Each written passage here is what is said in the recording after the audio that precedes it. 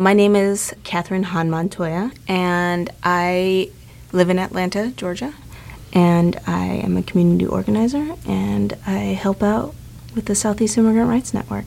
Really, organizing is just about connecting with people, and and so when the experience that in the South in particular is once you make that connection with folks and just make the conscious decision that we're going to walk on the same path together, it seems so very natural. Like when we fought in Alabama, like it wasn't like I was like, I am going there because I am an organizer and I feel like I can, do this campaign there, right? It was like, I know people there who are struggling, so I want to just go and help, right? And sometimes I'm going to have to just carry a box of markers someplace, and other times I'm going to be able to do other stuff, but it's like just deciding to be with somebody, and sharing their experience and walking that path with them for a little while.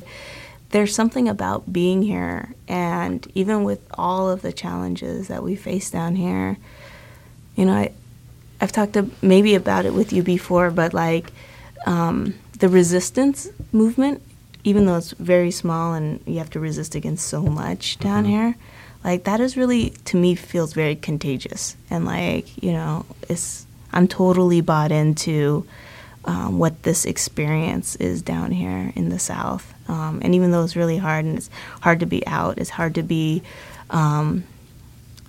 it's hard to be biracial, it's hard to come from an immigrant background, but there's also some magic juice that's down here that is like really hard to also break away from. I think that's cool. The struggles here and the resistance here, like, yeah, that's like, to me, it's like, yeah, you're doing it in Montgomery, Alabama. That's different than doing it in Los Angeles or Denver or Chicago or something. There's something special about this, the history, the energy, the vibe down here. I'm totally bought into it, It's a trip. So I don't know what's going to happen, though, what I'm going to do, but we'll see.